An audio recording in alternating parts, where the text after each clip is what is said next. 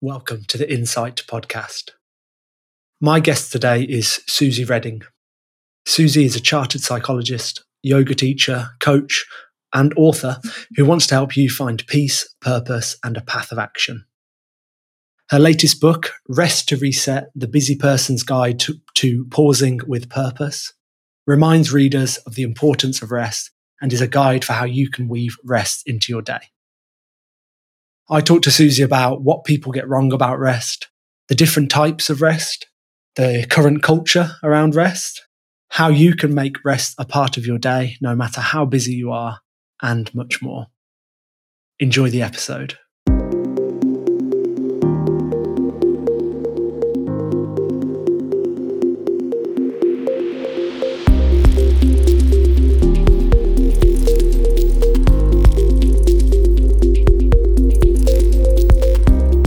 So what do we get wrong about rest, do you think? Oh my goodness. I think for a lot of people, we need to reframe our relationship with it.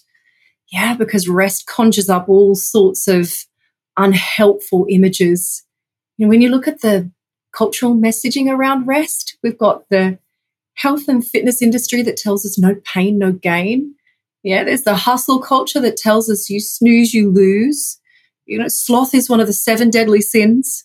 We have consumerism, poking and prodding at our insecurities, encouraging us to buy more, to be more. Oh, my goodness. And then, you have a look at social media and we've got all of these glorious experts telling us how we should be doing it. And we get to compare not just, the grass is greener. Now we get to see the glorious interiors as well. How could we possibly take a moment for ourselves to rest when there's all this ambition and striving and self-improvement to be done?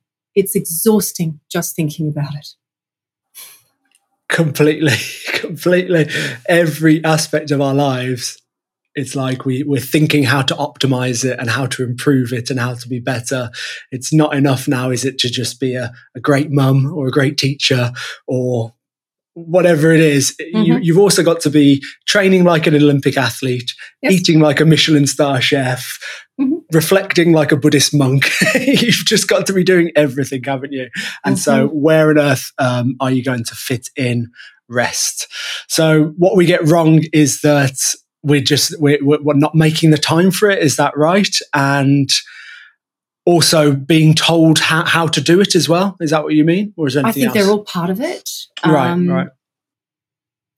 I think it comes down to our conceptualization of what rest is. I see rest as a form of nourishment. It's the sustenance that I need to be able to get through my day. I think a lot of people see rest as, that's my reward for hard work, or I'll rest once I've delivered everything on my to-do list, or I'll rest once I've given everyone else what they need.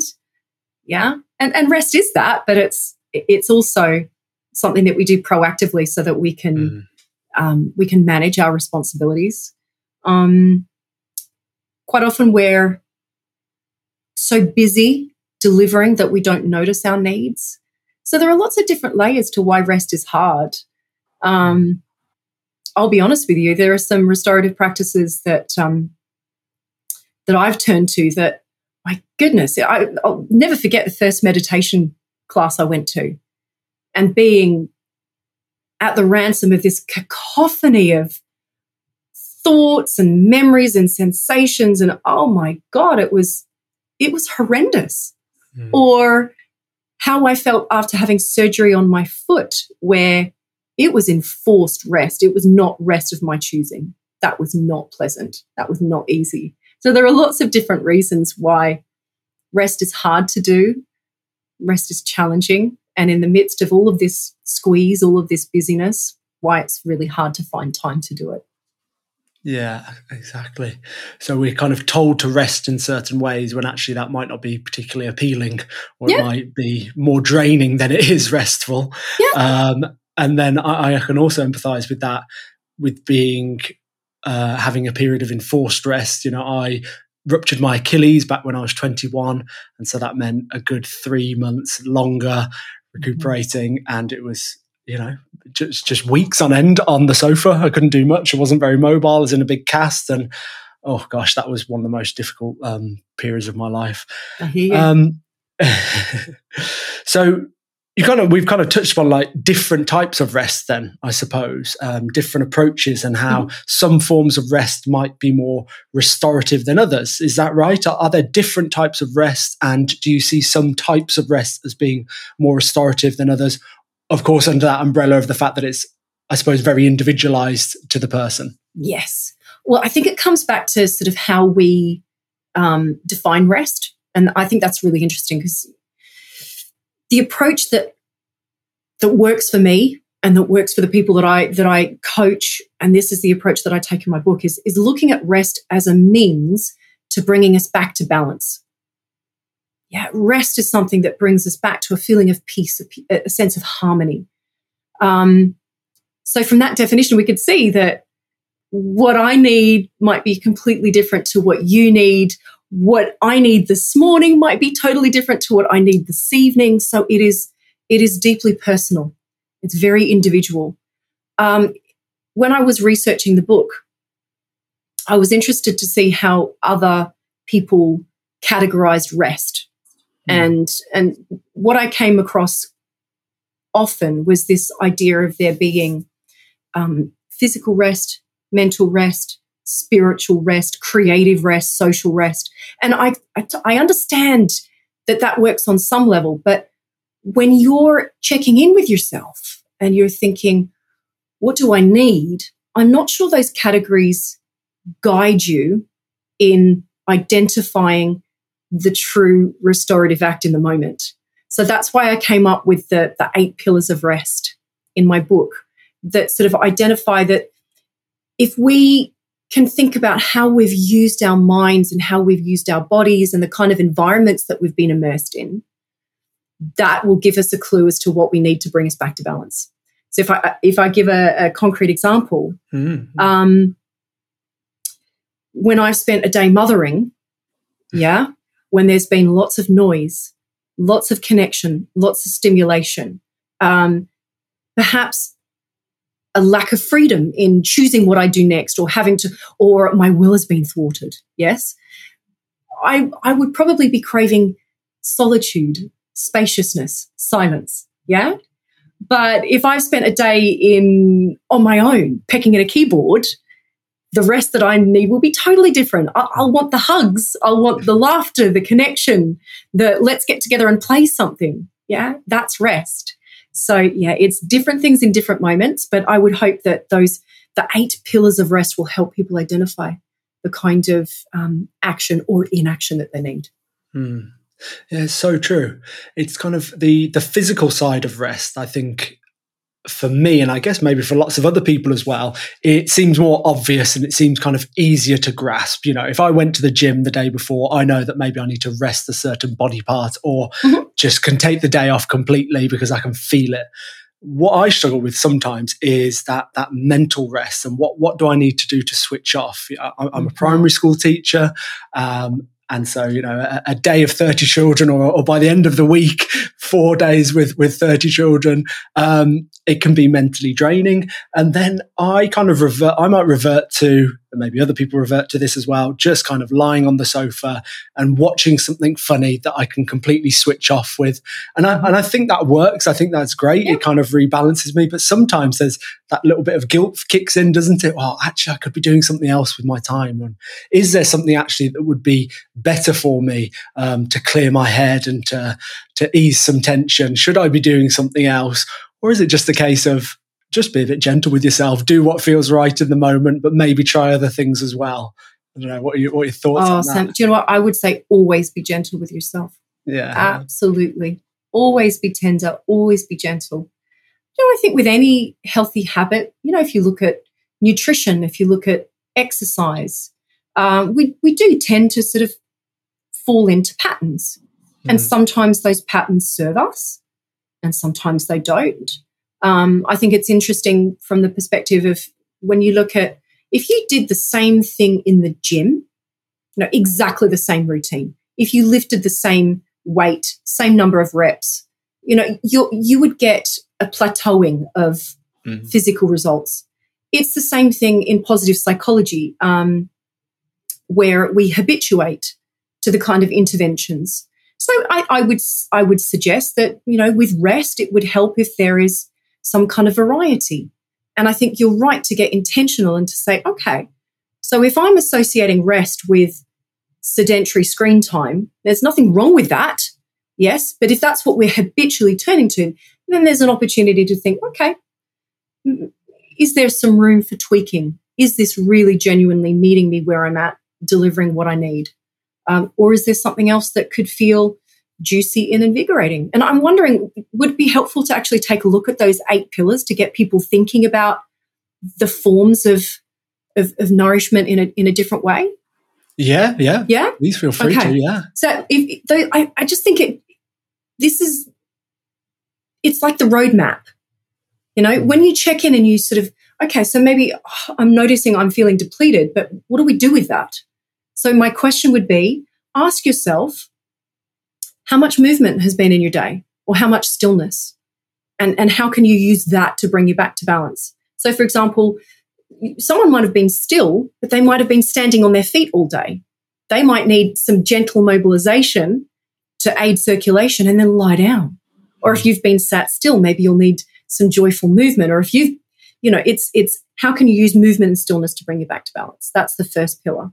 Then we've got the kind of stimulation that you've had in your day. Has there been lots of noise? Has there been lots of visual stimulation? Or actually, do you just need a stimulation of your choosing?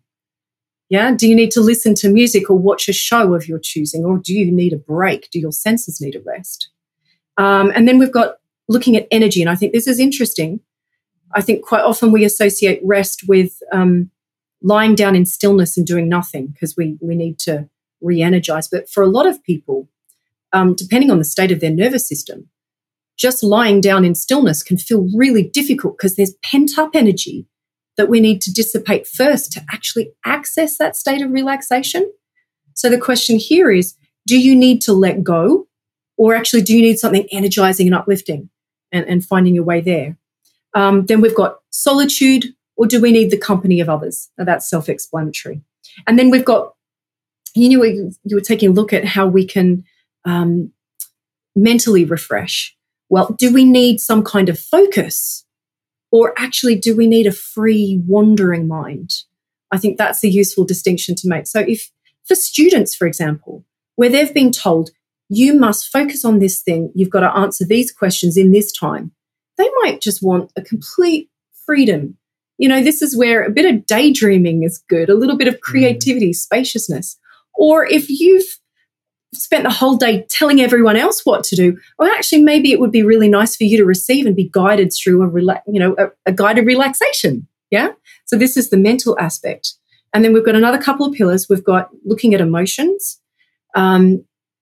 Sometimes the catharsis is feeling the emotions, sitting with our emotions, expressing ourselves. But equally, there's a place for saying, do you know what? I've had enough of being with my emotions. I actually need a little break. And as long as we're choosing a life-giving break, then that's healthy. Yeah.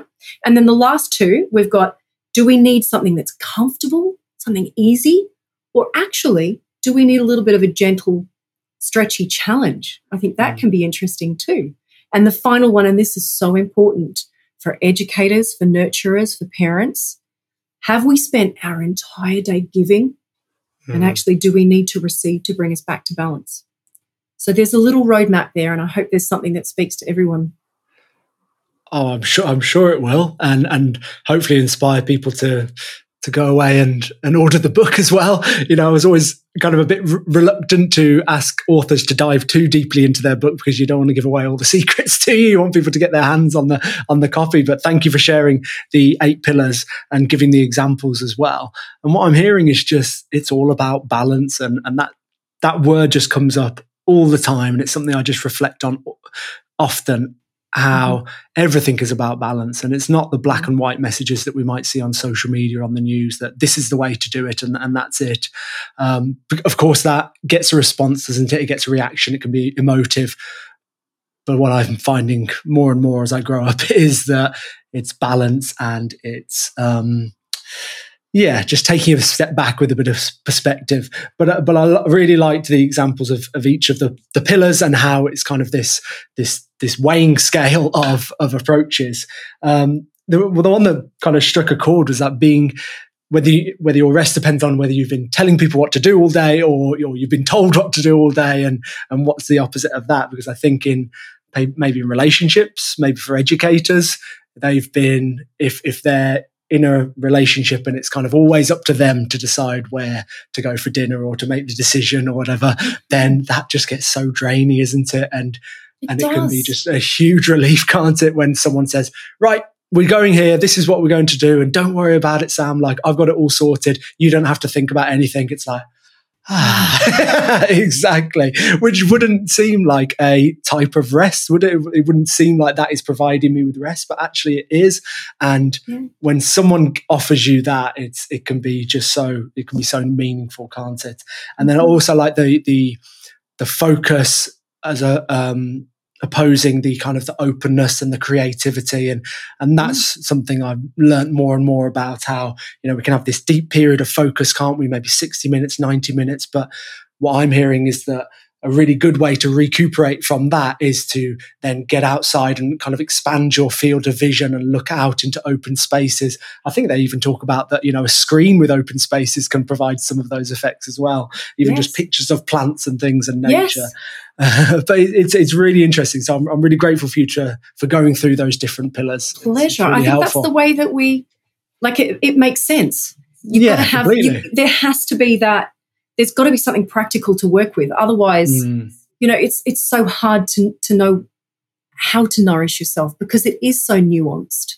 Yeah. Yeah. But having that framework, I hope will, give some clues. For sure.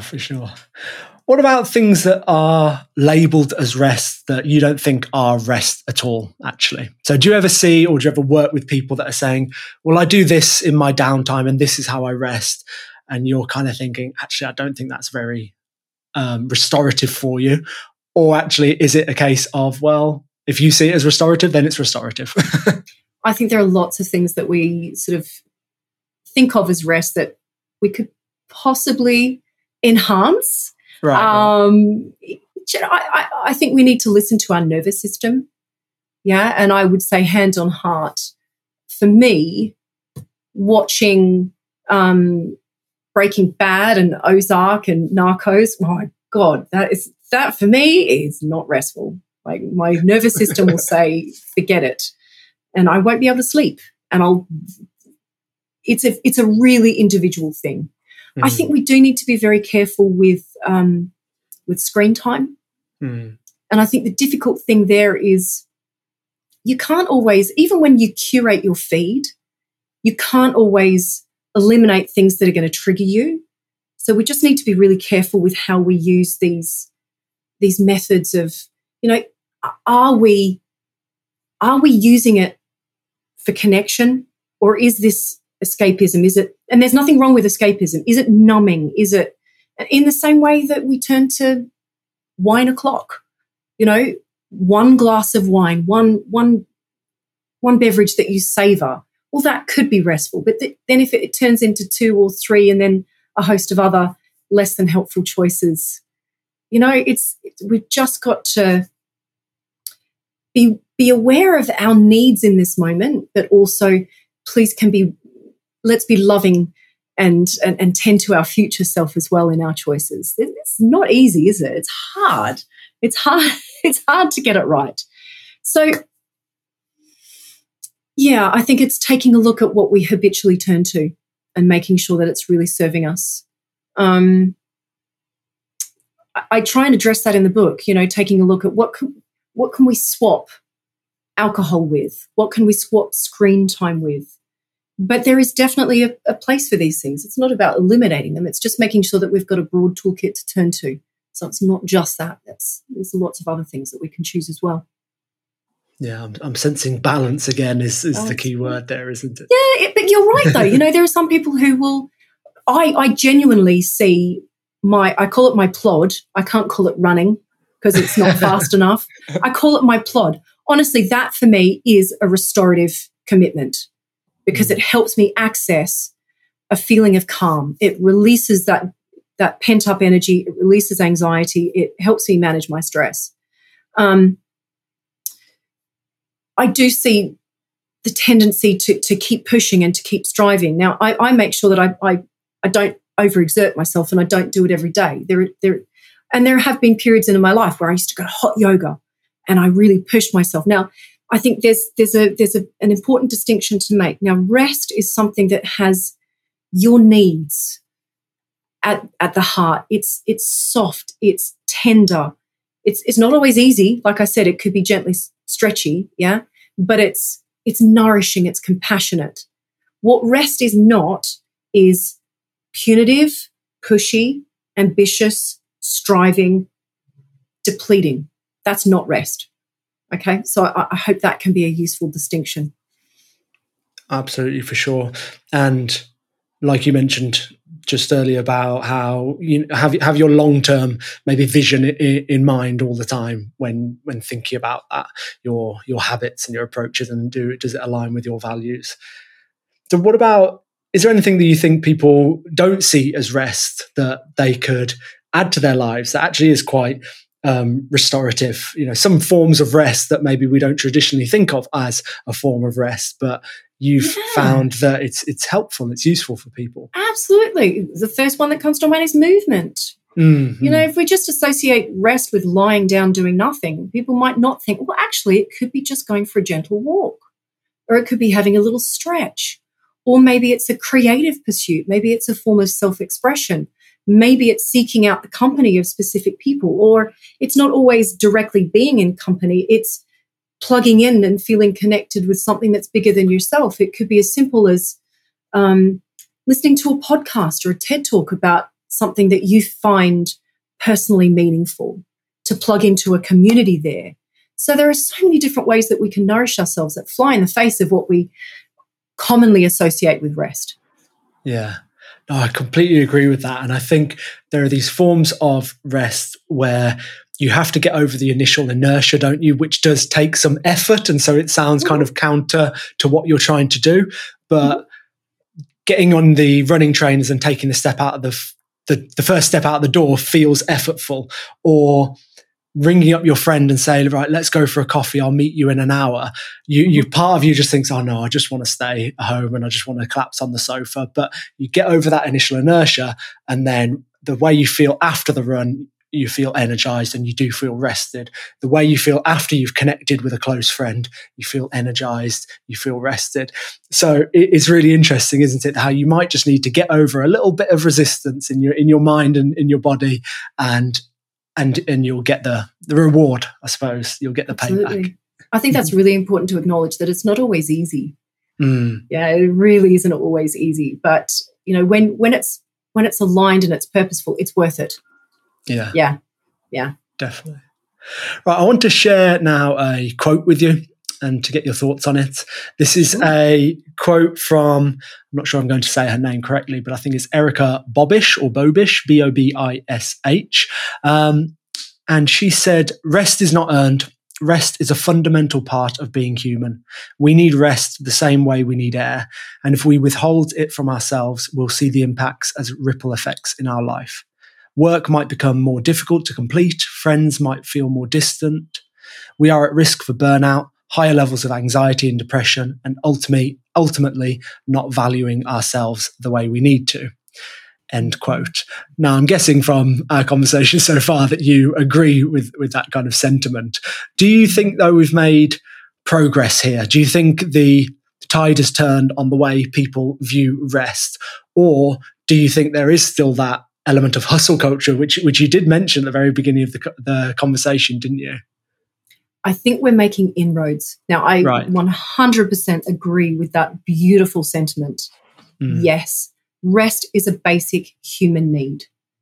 It's not selfish or indulgent to eat, to hydrate ourselves, to pay attention to our sleep needs. Rest is just as important. And for anyone I think this is an important point to make, even if you sleep well, we still need to rest, because the ubiquitous nature of noise and stimulation and stress means that we need an opportunity to re-energize, to release throughout the course of our day, even if you've had a really good night's sleep. Yeah, rest is a basic human need. And I think from my perspective, it's not something that we need to earn. It's something that we need to be able to step up and live a life that we aspire to.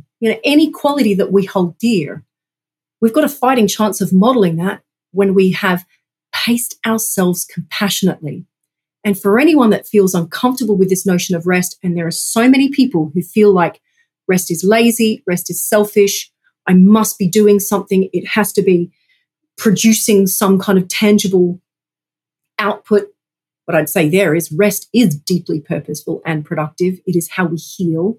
It's how we restore. What's more productive than that? But there is a huge resistance to it still. But can we look at it how this is basic energy management? Now, we don't quibble about plugging our phones in or rebooting our computers or refueling our cars. Why do we treat ourselves like we are a machine with infinite resource? We respect our mobile phones better than we respect ourselves. Yeah. And I think a really simple tweak there is don't look at it as rest. Think of it as this is refreshment. This is energizing. This is rejuvenation. Use a different word, and that can be a useful way to create a shift in how we feel about it. Perfect. I'm not going to try and add to that because I just think you put it so well. There's nothing for me to add. Completely agree. So that shift in mindset is so important. But I guess the one thing I am thinking is how important it is to be a model of that.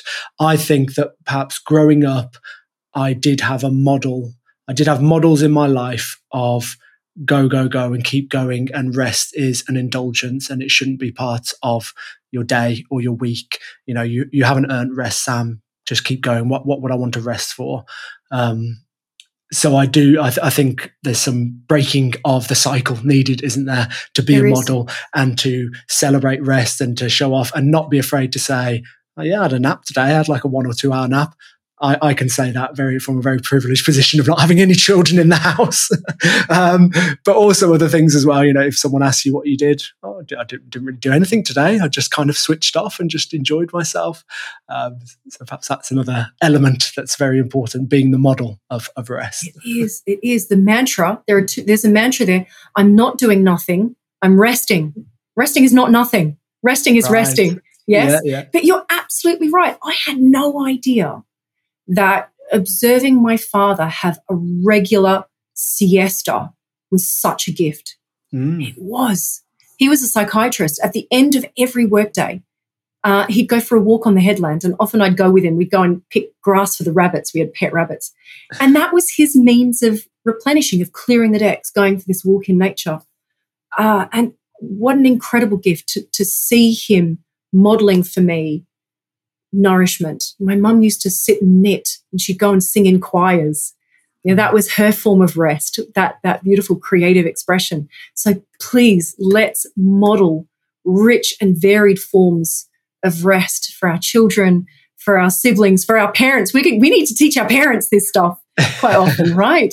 Yeah, it does come back to changing the script and for us to give ourselves permission to engage in the rest that we need as individuals, even if that looks different to what our partner enjoys or our parents enjoy or our siblings listen and pace ourselves with compassion. Yeah, listen and be aware. Like every element of our life, it all starts with awareness, doesn't it? It does. And it's so true about parents as well. When you get to that certain age where you think, oh, actually, I can teach my parents something about this. Like, what's happened here? I've learned so much from them, and they've been the one teaching me for so long. I think that's part of adulting. I think when you realise you're an adult. Yeah. So all of this is this passion that you've got for rest and self-care and supporting people has come into fruition with this latest book, which is called Rest to Reset. And your book talks about weaving rest into the day, so it's not another thing to add to the to-do list. How can people do this? Is it a case of just getting the pen and paper out, or getting your phone out and adding it to the calendar and blocking out time? Or is there anything else that you'd like to explain to me about how can I weave rest into my day? Okay. I quite like to have I call it my little rest pick and mix. So for anyone that's looking at developing new habits or getting a little bit more intentional about their rest, one, it's hard to remember, isn't it? Yeah. So I would suggest do a little mind map of restorative options. Now, whether that's simple stuff like stretches. We all know different stretches. There's nothing fancy required. You don't have to follow along on some YouTube video. Move your body however it feels good to you. We've got access to different breathing practices or different meditative practices. Even as something as simple as head to the window and look out at the canopy of moving trees in the distance, or just seek a bird on the wing. Use nature therapy, yeah? So I would encourage people, write out a mind map of nourishing practices that speak to you as an individual. And that's where my book can help, because it will give you lots of different ideas. Or look at my Instagram feed. There are so many different practices and tools that I share on a daily basis. But map out the ones that speak to you. Yes, that's step one. Have a little menu, because it's hard to generate this stuff in the moment. Yeah, but if you've got it written down for you, you select one and off you go. The way that we can make the commitment to these habits is, like you said, if there's something important to you, if there's something that you want to remember, if I've got a dental appointment, it's in my diary. If it's not in my diary, I'm going to forget it. Okay? Let's get intentional about our rest. Can we schedule some white spaces in our diary that would give us an opportunity to check in and to meet our needs in that moment? Now, what that will be might be completely different from one day to the next. But if we've actually allocated some time for it, it's far more likely to happen. And if there are particular restorative practices that we want to build into our day, then think of it as this is the scaffolding that we need in our day to be able to function. Is this a morning ritual? Well, when am I going to do it? Am I going to do it right after I've brushed my teeth? Or is there something I can do while I'm waiting for the kettle to boil? Is there something that I can do on my commute? And that's how we weave it in. And then we need to think about, how can I sustain myself through my day? So if I'm noticing that my focus or my concentration is flagging, is there some kind of tonic that will help me there? And then certain practices that will help us, like a segue into our evening, down tools. This is the end of my working day. Bring it to completion with some kind of restorative practice. And then how can we fill our cup of an evening, or how can we transition to bed? This is how we do it. We get intentional. We think about, what do I need? What will help me cultivate what I'm trying to achieve in this moment? There will be a restorative practice that will help you meet that need. Brilliant. Yeah. I like the pick and mix aspect, the kind of noting down all those different ideas. That's what it's all about, isn't it? In so many other areas of our life as well. Looking at the options and finding what works for you and what resonates with you. And then when you talk about having a calendar and blocking out some time, and this is going to be rest, I suppose the other part of that as well is being comfortable with your boundaries and saying no, because I suppose a busy mum and dad with family and kids, and they've blocked out some time. They might want to try this. They block out some time, say no, this Saturday afternoon we're going to do nothing, and then you get that phone call from a friend, oh, do you want to go for a play date somewhere, the soft play area, or do you want to do something else, go for a meal? And you're like, oh, okay, yeah, but actually maybe it would serve you so much better to just kind of stay strong and say, oh no, actually we've planned to just do nothing this afternoon. We just want to rest. I guess the only way we can do that is do it, isn't it? Is to model it, and then maybe that has a ripple effect onto that person that you said no to, which might have been difficult at the time, but actually then it gave them permission to say no to other people, and them permission to restore and rejuvenate. That's right.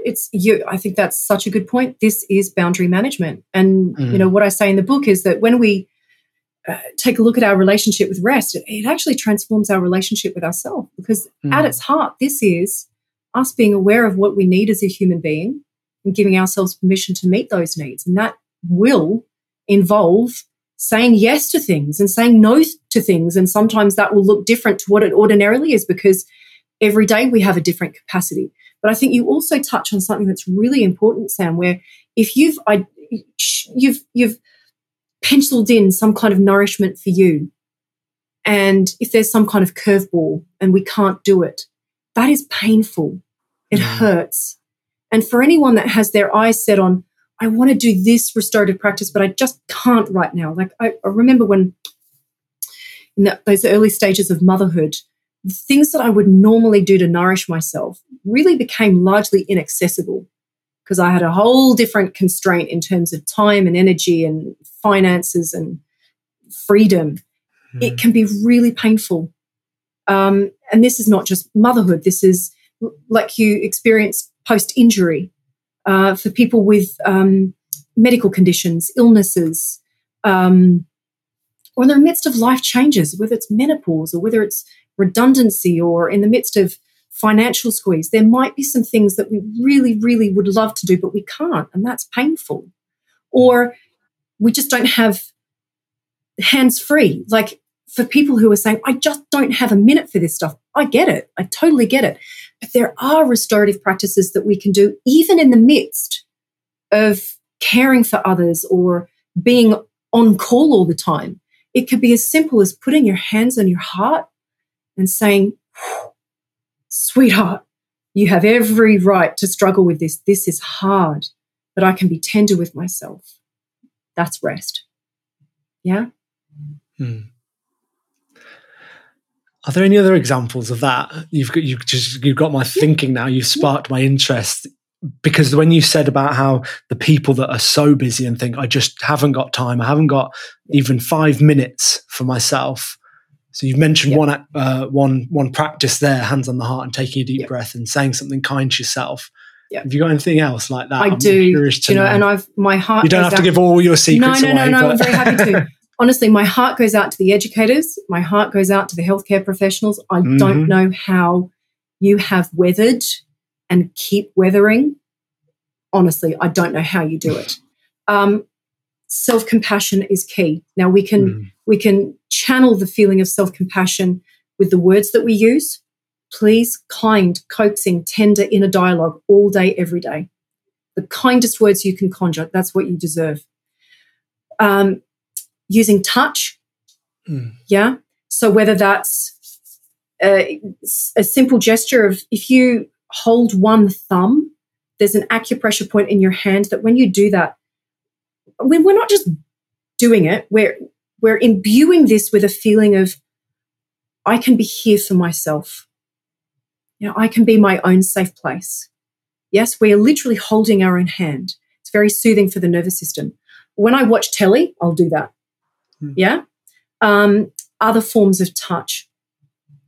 If you cradle your face, cup your chin in your hands, it gets the oxytocin flowing, which is the hormone that signals to our nervous system that we're safe, that it's okay. It's safe to relax. But with this gesture, we are reminding ourselves that we are deserving of tenderness. We are deserving of that kindness that we so generously extend to everybody else. It's all right. And we can give ourselves permission to feel as we do, permission to be human. Right? I love that one. And again, there's another acupressure point in the forehead. If you think of Homer Simpson, if we get bad news, the body is hardwired to heal itself. We'll either take the back of the hand to the head, or if you're sitting at a desk, you'd go, oh my gosh, you'd rest your head on folded hands. So we can use that same acupressure point this is the same feeling that if you do a child's pose or a pigeon pose in yoga where you're earthing your brow, very soothing for the nervous system. You can amplify that imagine you've got two little goatee horns, make a fist, press the base of your thumb into your imaginary goatee horns. Can you feel how that soothes your eyes? It releases your jaw, it softens the tongue. It slows your rate of breathing down. It moves us into rest and digest mode, out of the stress response, fight and flight. And then if you let that go, I notice it gives me a greater clarity of vision. These simple things. So for people who don't have time to stop, kind words, tender touch, soothing breath and movement, like chicken wing shoulder rolls, fingertips on shoulders, breathe in, elbows up, breathe out, elbows back and down. With that, you are dropping your day from your shoulders. Yeah, I'm giving myself permission to pause. It is a purposeful pause. Yeah, these are the things that we can use until there's more time and space to replenish with other practices. They tide us over.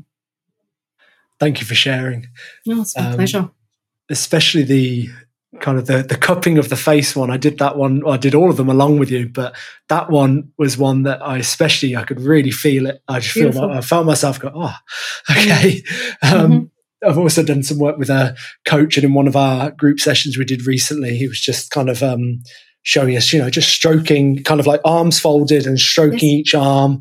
Yeah, and I guess it's there's part of me, and there's maybe it's more difficult for men as well to be doing that on video or doing that in front of people. It just looks so different, doesn't it? And maybe it's not something we associate with what some people would do. But we've got to get over ourselves, haven't we? Just got to get over ourselves. Exactly. Lead the way. Yes. Exactly. And I think we can ask ourselves, okay, so is the commonplace, is what we associate, is that serving us? Yeah. Is that what I want to aim towards? Is it working for us? And if it's not, well, then permission to do things differently and permission to look a little bit silly doing it. But I tell you what, your nervous system will thank you, and all of the people that see and learn from you will thank you. So fly the flag. We do it together. We look silly together, and we feel better for it. For sure. I like that. I like your no-nonsense approach, which on social media I see a lot of that as well. It's kind of you don't mince your words, do you, on social media? It's very it's great. Tell it like it is. I'm glad my little notes to self land for you too. Oh, they for sure. I enjoy it a lot. I get a kick out of it. Right, Suzy, thank you so much for your time. A valuable discussion. I've really, really, really enjoyed talking to you. Before I let you go, I'm going to ask you 3 questions, and then I'm going to ask you to also share details of your book and social media and website and all that good stuff as well. But first of all, the questions. And the first one is, what's that one lesson you wish you'd have been taught when you were a child? Okay. I wish I had learnt that being tough on ourselves is not the way to go on a better performance. It's not. Being punitive, being critical, being judgmental does not help us step up. Being tender with ourselves, being kind, coaxing and gentle is the secret sauce. Self-compassion is the key. What's one habit that I could add to my life to help me feel great, or even a habit that I can take away from my life? You've already mentioned lots of habits to add or take away, but maybe I can prod you to choose just one. Well, do you know what? You said that cradling your face in your hands spoke to you. If that speaks to you, I would love for you to do that every single day. As you do it, you are reminding yourself that you are deeply deserving of that tenderness. Run with it. And if you could give everyone in the world one book, which book would you give them? I'm going to be bold. I'm going to say Rest to Reset. Go for it. I would love for everyone to have that fresh definition, that new approach, that framework, and all of those toolkits. There are 25 toolkits in there. I'm sure there would be something that would be a catalyst for everyone there. Yeah, for sure. So where can people get their hands on your book? It's widely available. Amazon stocks it. It's also lots of Waterstones. And if your local bookstore doesn't stock it, pop in there and say, can you order it in? Let's support local. Big fan of that. Yeah. Brilliant. Okay. And people that want to get in touch with you, see your social media posts and all the great content that you share on there as well, where's the best place for people to find you? Well, come and hang out at Instagram. My handle is Suzy Reading. That's where I share all of the tips and tools that are helping me. A lot of the practices that we've talked about today, I take people through guided sessions. And you can contact me on my website, suzyreading.co.uk. Come and say hi. Let's share the journey together. That's what this is about. Perfect. Thank you so much, Suzy, for your time again. I'm really looking forward to putting this episode out there. And of course, looking forward to staying in touch as well and hopefully doing this again, maybe when the next book comes out. Oh, thank you so much for having me, Sam. I've really enjoyed your questions and I hope we've got people thinking differently about rest. Thank you. Thank you for tuning in. I really hope you found my conversation with Suzy insightful. If you did enjoy the episode, please share it with friends, family and colleagues who you think would find it helpful. And you can also support the podcast by following and rating the show on whichever app you're listening on. Thank you again, and I'll be bringing you another episode very soon.